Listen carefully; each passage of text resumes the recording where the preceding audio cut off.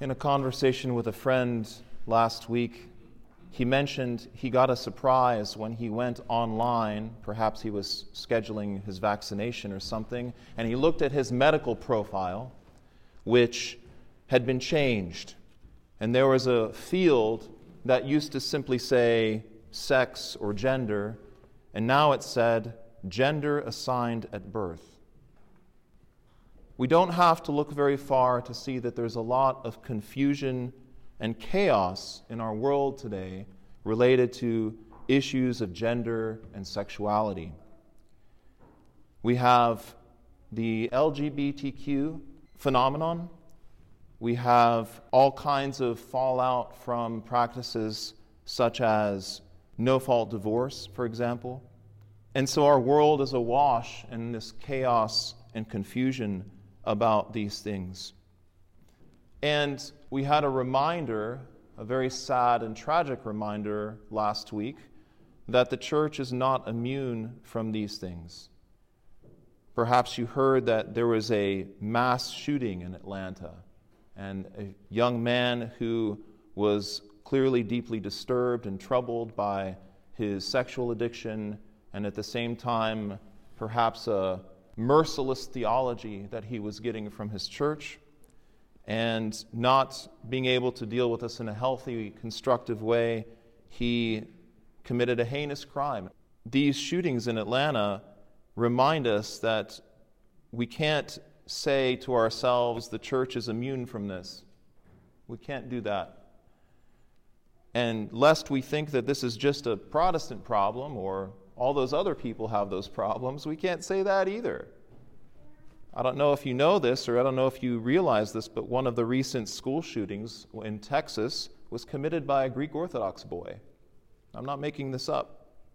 We can check the facts, and you can see that he was involved in his dance group and things like that at church. So we can't bury our heads in the sand. During Lent, we're reading from the book of Genesis. And this past week, we read through chapter 3, verse 20 of Genesis. And we read some really amazing and beautiful and powerful and deep texts.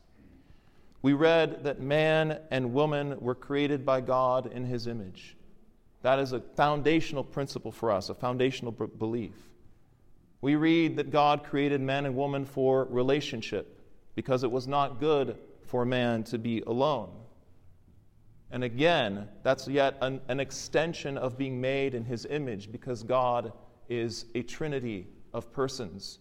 And so he exists in relationship himself. And if we're made in his image, we're made for a relationship.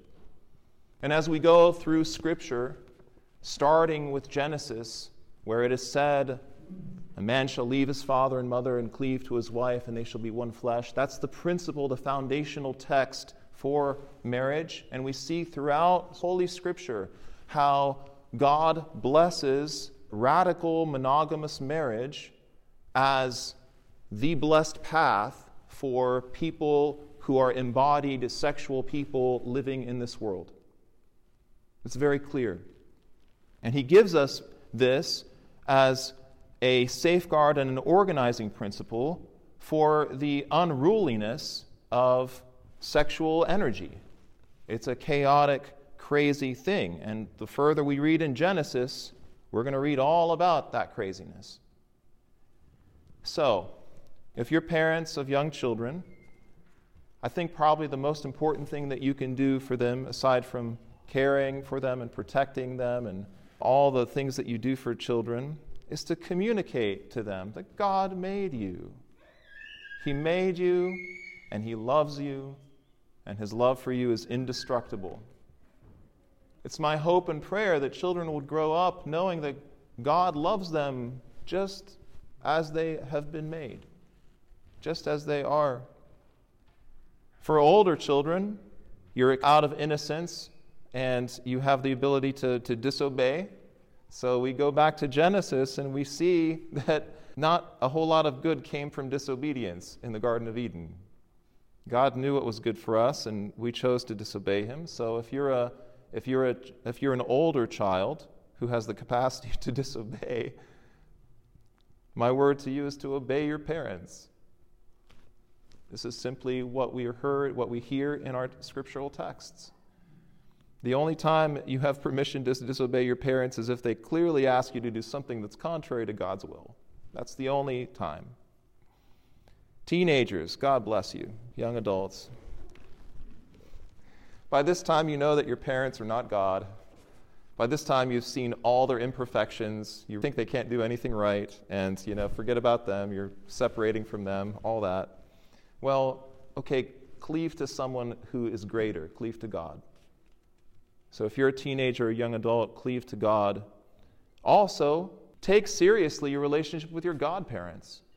Take seriously your relationship with older people in the church who are not your parents, who can help you, who can guide you, who can be a support for you in this crazy, chaotic time that you're going through, where your body's changing like crazy.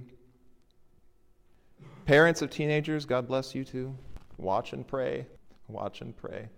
And keep living your life according to the precepts of the faith.